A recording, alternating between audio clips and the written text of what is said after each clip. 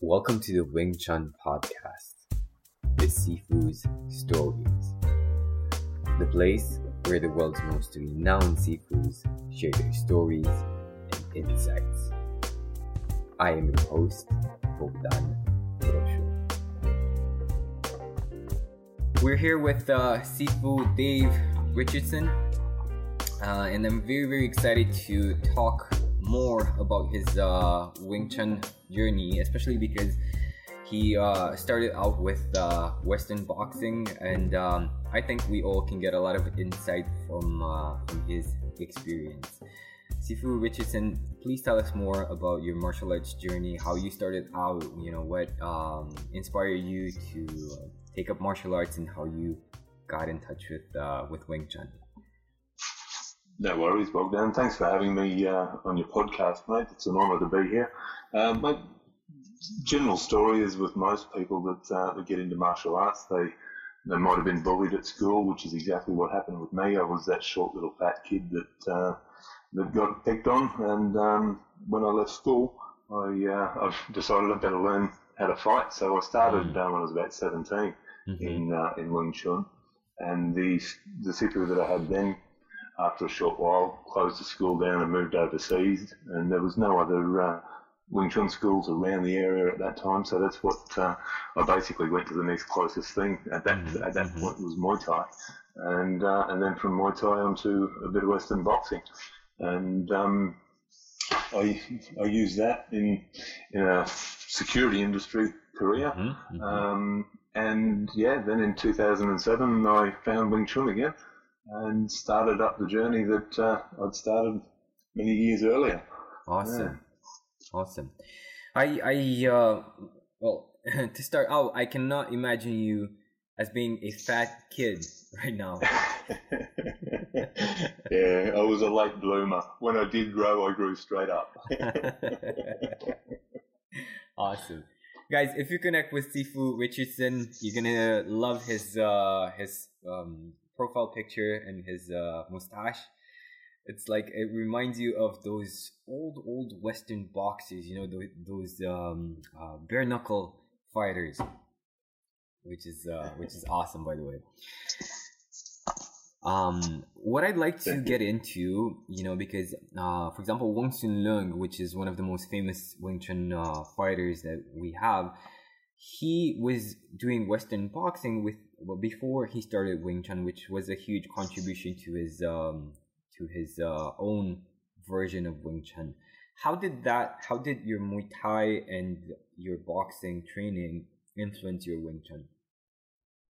It's certainly influenced in the fact that you've got to be willing to take the fight to your opponent. You can't always be on the defensive. And that was one thing that the boxing did teach me, is that basically you got a set of gloves thrown at you, put in the ring, and you keep your guard up and work it out from there. Obviously there's a little bit more to it than that, but you were always striking. You were countering and striking. And I see so many people training, and you can only defend for so long before statistically one of those strikes has to get through, and it only takes that one lucky punch to put you on the back foot. Once you're on the back foot, it's nigh on impossible to get back in control, especially in a self-defense situation. In a sports situation, totally different arena, but on the street you can't afford to get on the back foot, that's for sure.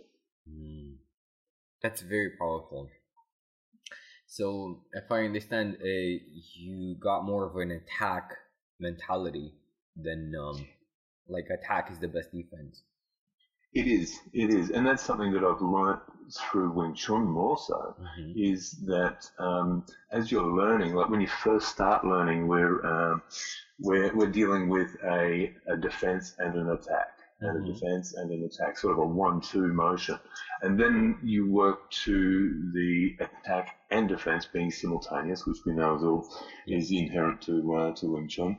But then you've got to take that one step further, where it's not just simultaneous. Your attack has to be your defense. So if you have correct structure, if you have correct positioning through good footwork, then technically you should be able to use your attack as your defense. Interesting. Yes. And why do you suppose that a lot of people focus too much on defense?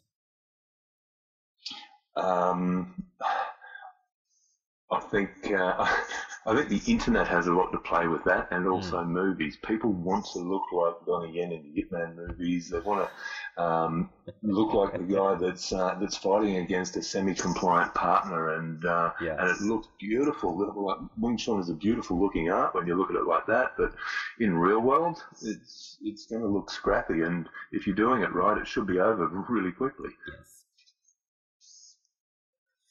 Yes, absolutely. We actually filmed a video for our Facebook page and YouTube channel where we were talking about the fight scene, the famous fight scene in Ip Man where he's fighting 10 black belts. Mm-hmm. And how good is that scene? I mean, that looks beautiful. It's gorgeous. Like about every technique. It's like for a movie scene, it's unbelievable. But if you try to do or to fight like that on the street, you will 100% get either, you'll get owned. like in 2 seconds, no problem, because everybody would just jump you. Yes. Yeah. So we actually take a concept in our sparring that I'm sure a lot of other people do as well. But what we do is we'll have one person that is got their MMA gloves and their mouth guard and so on, but the other person is fully kitted out with belly protector, headgear, gloves, shin guards, and they're the attacker. Now the attacker can come in and attack with anything he wants except Wing Chun. Okay. He's not allowed to do anything similar to Wing Chun because it simulates somebody outside of your training partners. Yeah. And he comes in hard, and the defender has to nullify that attack. So rather than having two people with their gloves on and then it just turns into a really sloppy kickboxing match, we actually have them utilizing Wing Chun principles and concepts along with the techniques. That is very powerful. Guys, if you're listening, this is a great way to sink the Wing Chun concepts into your nervous system, into your body. Because in that moment when you really can hit the other person very, very hard without doing damage, because they're wearing pads, you really take that mentality of I hit and then you hit to survive, basically, not to compete. Correct. Awesome. So you were sharing something before we started recording. We did a small live cast on Facebook, which was fun. You were saying something about the difference between boxing and Wing Chun long term. Oh, yes, definitely. As far as health goes, when I was boxing, like Wing Chun was always in my heart because that was the first martial art that I really got involved with. But as I was boxing and doing Muay Thai, I was looking at the older boxers, and very, very few of them were in good health. They were all punchy and had brain issues, and their hands were all broken and so on. Yet you look at the older kung fu masters, and you see that they're in their 80s and 90s, and they're still training, and they're still flexible, and they still have all their faculties. And I looked at it and I thought, there's got to be something in this. And it's only during my Wing Chun journey that I've realised that Wing Chun is a wonderful system for self-defense, but it's also wonderful for health. And it's really more about keeping your body in good form, and you learn to fight along the way. How good's that? Awesome. True. Wing Chun, you can do it without problems that when you're 80, when you're 90. It just comes down to what you really want from that experience. Well, can you share, because you said you you have been working in security. Can you share some of the experiences that you had while applying Wing Chun in a self-defense situation for your security job? In all honesty, my best weapon in the bit over 10 years of security that I did, my best weapon was my mouth. I think I talked myself out of more situations than I actually had to fight myself out of. I'd like $1 for everybody that I wrapped up and made squeal, but majority of the situations I tried to diffuse verbally. But yeah, a lot of the concepts that I know in Wing Chun would definitely work in security. We'd always control the elbow, get to the blind side, and always had a passive guard up. So, I mean, we've got the traditional Wing Chun guard, but turn your hands open to face the opponent, and you've still got your traditional guard, but it's now non-confrontational. And just something as simple as that can be enough to start the diffusion process. Because if you've got your hands up and they're in a fist, or if you're in a classic pose, then that can actually escalate the situation. Yeah. Because this person might have been a little bit iffy about having to deal with you, and then you shape up, and then all of a sudden he thinks, well, I have to fight now. Yes. Yes. Yeah. Especially if they have friends with them, they feel that they need to prove themselves to their friends. Yes, yeah. And that was something else too, is the type of fight that it was. I mean, if you're working doors, alcohol is involved 99% of the time. And 99% of the time, those incidents are more about showing off to their mates, proving that they're better than the bouncer, or there's a girl involved, or there's, it's not a real life and death fight. Like, you're not going to absolutely take somebody out in that situation, because it's not a fight, for want of a better word. Yeah. I mean, don't get me wrong. There's times where weapons were pulled, and that escalates really quickly, and that quickly that you don't even see it happening, for want of a better word, especially if there's multiple opponents. There's some things I've seen that I wished I never did and can't be unseen. Wow. Yeah, guys, here's a good tip. Like, if you're in a bar, don't try to prove the bouncer wrong. Because he's sober. He's sober, and so are all his mates that he's got working on shift with him.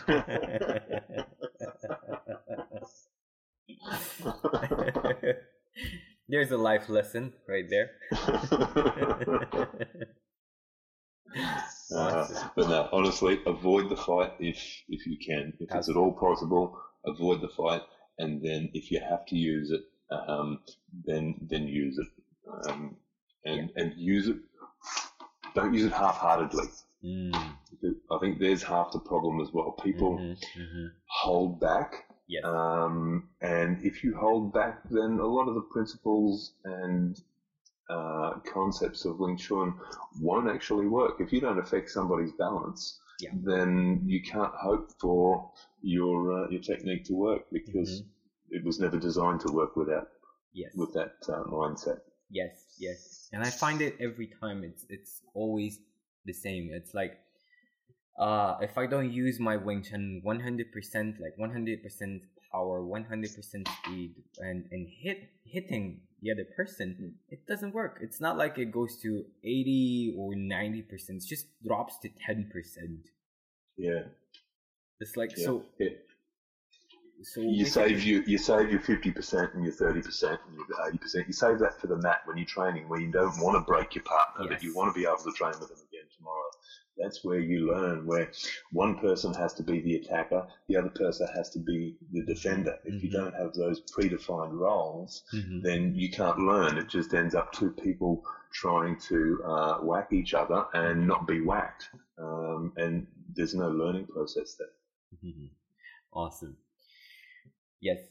Sifu Dave, what is your favorite Wing Chun related story, and could you share it with us? Oh, my favourite Wing Chun related story. It must, I must say, one of the funniest ones I can remember is when I first opened my very first school. It was this tiny little shop front in a little strip shop complex, only a half a dozen shops in a local area. And I had to go in and paint it and set it all up. And I had a sign in the windows saying we're opening it at such and such a date. And the local karate club, which is part of an organisation here in Australia that were known throughout the 80s and 90s for going around to other clubs and testing them and challenging them. So anyway, I'm in there painting one day, and in comes this guy, and he says, I'm from such and such karate up the road, and I see you're opening on Monday. Me and four of my guys are going to come down and have a look at your school. Yeah. Well, okay, no worries, not a problem. So, and he seemed okay about it. He seemed nice-ish, and but having known their modus operandi, I rung my Sihing and one of my Cedos and said, hey, on my opening night, do you boys want to come down and take part in the lesson? And so yeah, I told them the story, and they came along, and yeah, sure enough, these guys turned up, and I'm conducting the class, and I can't even remember what technique I was showing at the time, but just I was keeping keeping an eye on them and the corner of my eye, and my seeing was one guy, and this one guy said, oh yeah, well if you did that, I'd bring my knee up and I'd knee you to the solar plexus, and my seeing's going, yeah, well I probably wouldn't do that for this and this reason, and then next thing you know, there's a big thump, and this karate guy's got his knee up around his ear and the forearm across his throat. And my seeing's gone, see, that's probably why I wouldn't do it.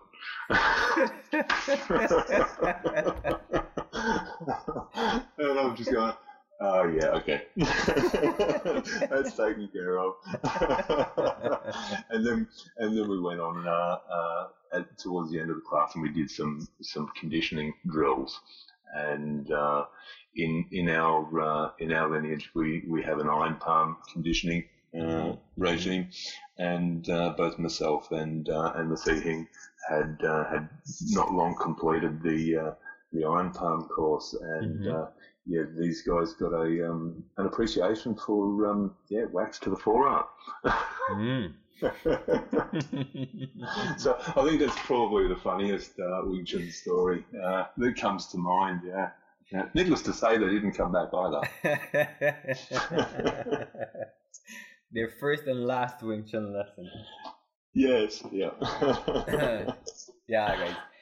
I always tell this to my students because they get so excited about Wing Chun, and they start talking to their friends, and they say, we have the Bong Zhao, then you have the Tan Zhao, and then you do this, and why? So don't talk about the hands. Just allow them to feel the power and the speed, and then they're gonna be the ones asking questions. Yeah.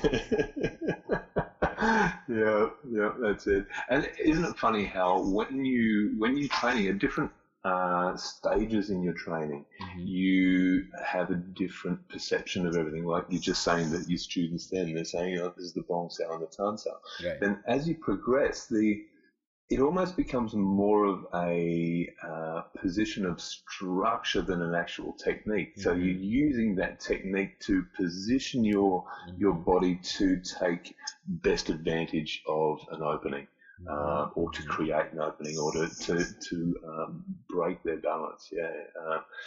It never really looks exactly like it's going to be. So Tan Sao, for example, and this is where it comes back to boxing as well. Somebody throws a jab at you, and you just step off to the side and counter with your own, for want of a better word, a Tan Sao that's a punch. So we called it a cutting punch, and just cut straight over the top of it. Now, technically, that's a Tan Sao, but to a boxer, it's not a Tan Sao. Yeah. The elbow's down. And the intention's coming forward, and because of good structure, it deflects the oncoming strike, and you strike straight through the opening, which we all know. Yeah. Yeah, yeah, absolutely, absolutely. In the end, it's just a concept. It's like, yeah, the tanzao doesn't become a tanzao. The punch doesn't become a punch. Yeah, yeah. And yeah, it is all about the concepts. All about the concepts and using the techniques to express those concepts. And it's so funny how people, they get so caught up in this angling, oh, my tanzao, the correct tanzao is 27.5 degrees to the left and needs to point out to the sun when it's rising at 5:30 in the morning. What are you talking about? It's like this. Yeah. Doesn't matter. Yeah. Mike Tyson said it best, your strategy will go out the window the second I punch you in the face. Yeah. You haven't got time to think about all of that. Yeah. So, and that's where on the mat with your partner, 20%, 30%, 50%, all of those different pressure levels and the constant drilling to build that neural pathways. So that when you take it from an unconscious, a conscious action to an unconscious reaction, where every time you do a technique, it comes out the same over and over. You do a tanzao, it comes out exactly the same every time. But that comes through practice, drilling, and time. The secret to Kung Fu. Awesome. Can you tell us a bit more about training, about sparring and training with protection with gear? Because a lot of Wing Chun schools, including my previous schools, are, the students are not allowed to spar. They're not allowed to fight each other. And they're just focusing on exercises and drills and form. Can you tell us more about that? Yeah, well, that has its place too, Bogdan. I mean, different students are in it for different reasons. Yes. Some people are in it for the love of the art. They love the angles, they love the preciseness, they love all of the forms and so on and so forth, but they don't actually enjoy the fighting side of things, and that's okay. Everybody's got their own path to follow. But if you are training it for self-defense and you've got to pressure test it. If you don't pressure test it, then you don't know whether it's going to work for you. Yeah, so, and as I was saying to you earlier, when we spar, I mean, we do normal sparring like everybody else does. Here's your gloves, here's your groin guard, your mouth guard, and do random sparring. But what tends to happen quite often is it just turns into sloppy kickboxing, or it'll just turn into horrible looking Wing Chun because everybody's trying to make it look like the Ip Man movie. Yeah. But what I do like to do in our school is get one person kitted up with a full chest protector, shin guards, headgear, and boxing gloves. Yeah. I actually get them to put boxing gloves on, and now they're allowed to attack the defender with anything they like, absolutely anything they like, as long as it's not Wing Chun. And then the defender has to use the concepts, principles that they've trained on the mat to nullify that oncoming attack as fast as possible.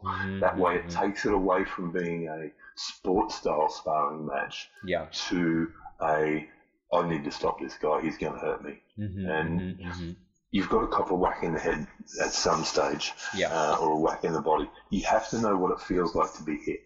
That way your brain's got a reference point to fall back to, because when you're stuck in that high adrenaline moment and you get the adrenaline dump, if you've never been hit and punched in the face before, you're going to freeze. Then your body, you're going to freak out, and there's a good chance you're going to freeze. And that's the last thing you want to happen. So, you've got to keep a calm mind and, have that reference point to go, oh, I've been punched before, I've been here before, that's all right.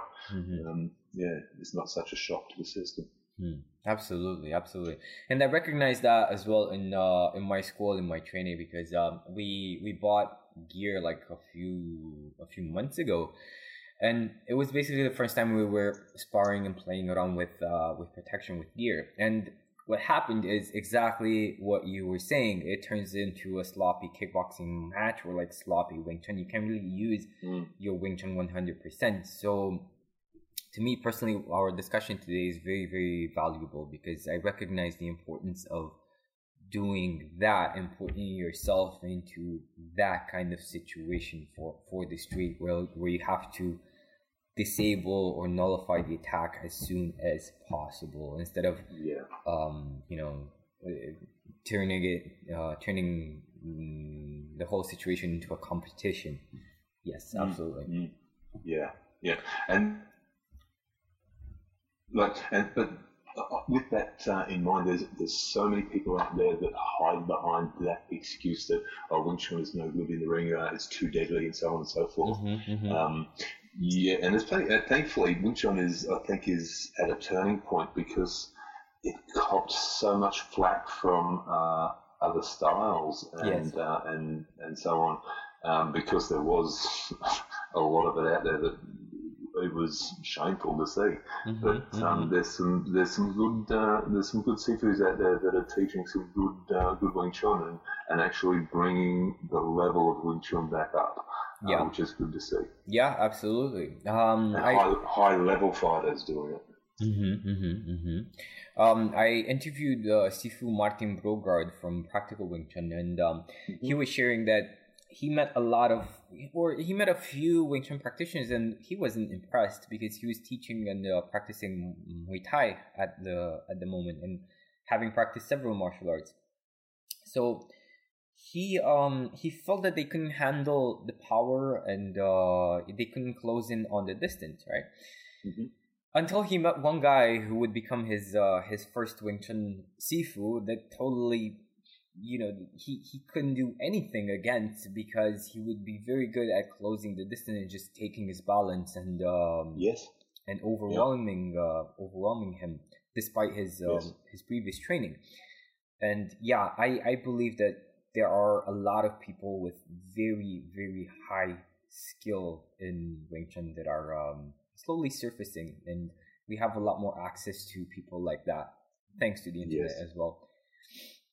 Yeah, the internet's a double-edged sword, isn't it? I mean, it's allowed a lot of people to be overnight seafood. Overnight seafoods, but it's also allowed a lot of information to be shared. Yes. And it's just a case of being able to filter out the wheat from the chaff. Absolutely. Yeah. Absolutely. Sifu Richardson, what would you share with everyone listening? What are the tips that you can share for people who want to have better results in their Wing Chun, who maybe want to have better self-defense performance, and also for the people who just want to have fun and enjoy their training? Yeah. Look, I can only comment on what I know as far as Wing Chun goes from the style that I learned, which is Grandmaster William Cheung's traditional Wing Chun. And one key factor that we train, and Chum Kill actually develops this, is a concept that we call BOEC. It's an acronym for Balance, Opening, Elbows, and Crossed Arms. Now the balance, obviously when we're doing Silam Tao, your Yiji Kim Yong Na is developing that strong stance and that strong base. Because without balance, you've got nothing. You've got no power. You've got no stability. You've got no mobility. You have to be balanced. And in the same context, you have to have good balance to be able to take your opponents.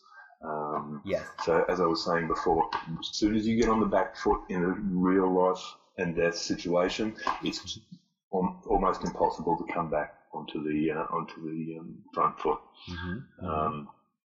So the O from the BOEC is for opening. Now, that can be as soon as your opponent throws a strike, an opening is created. It's just human biomechanics.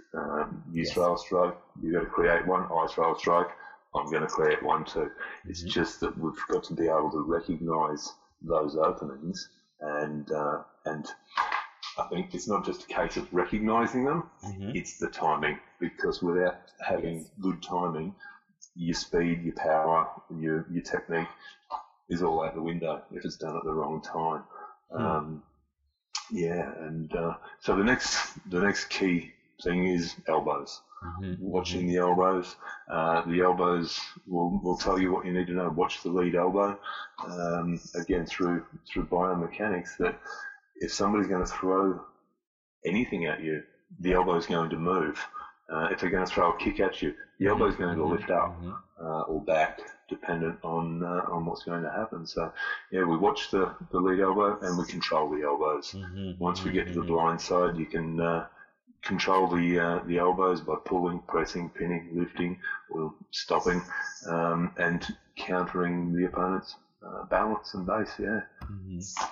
In fact, we do a drill in our school in Chisao. It's called elbows, where there's no striking allowed. You just primarily capitalise on openings to get to the elbow. Once you've got control of the elbow and the balance, the players reset and start again. And that's primarily the name of the game. Just play elbows. Excellent. Do you do anything like that in your classes? Yeah, we play around with that idea a lot as well. Yeah. Especially in Chisao. It's very funny that you mentioned balance, because we have a question from actually one of my students, Teodora, and she's asking Sifu Richardson, what has balance come to be for you? Beyond the concept of balance, which is quite unique to any individual, and the personal meaning we give it, what have you found balance to be as an embodied experience? Now, this is a very deep question, because you can take this as far as you want. Because for me, Wing Chun is all about balance. It's not just balance in the physical sense. It's balance in life in general, and that comes through good health and following the center line. Balance is it's out. Basically, if something's out of balance, then you're going to have disharmony. Awesome. Thank you so much for taking the time to record this interview. Thanks for having me, Bogdan. It's been a pleasure. Absolutely. Where can people get in touch with you? I can be contacted through Facebook at Kung Fu Southside, or my personal page, Dave Richardson, and you can check us out at kungfusouthside.com.au. Excellent. I'll post a link in the description as always. Guys, thank you so much for listening in. Leave a comment showing your appreciation for Sifu Dave's time and experience. And as always, go to addictedtowingchun.com for some cool resources that you can use on your Wing Chun journey. And if you want to support me on my journey towards helping 1 million people unleash their power and heal themselves, go ahead and share this episode with your friends. Thank you so much, everybody, for listening, and thank you, Bogdan. It's been a great experience. Awesome.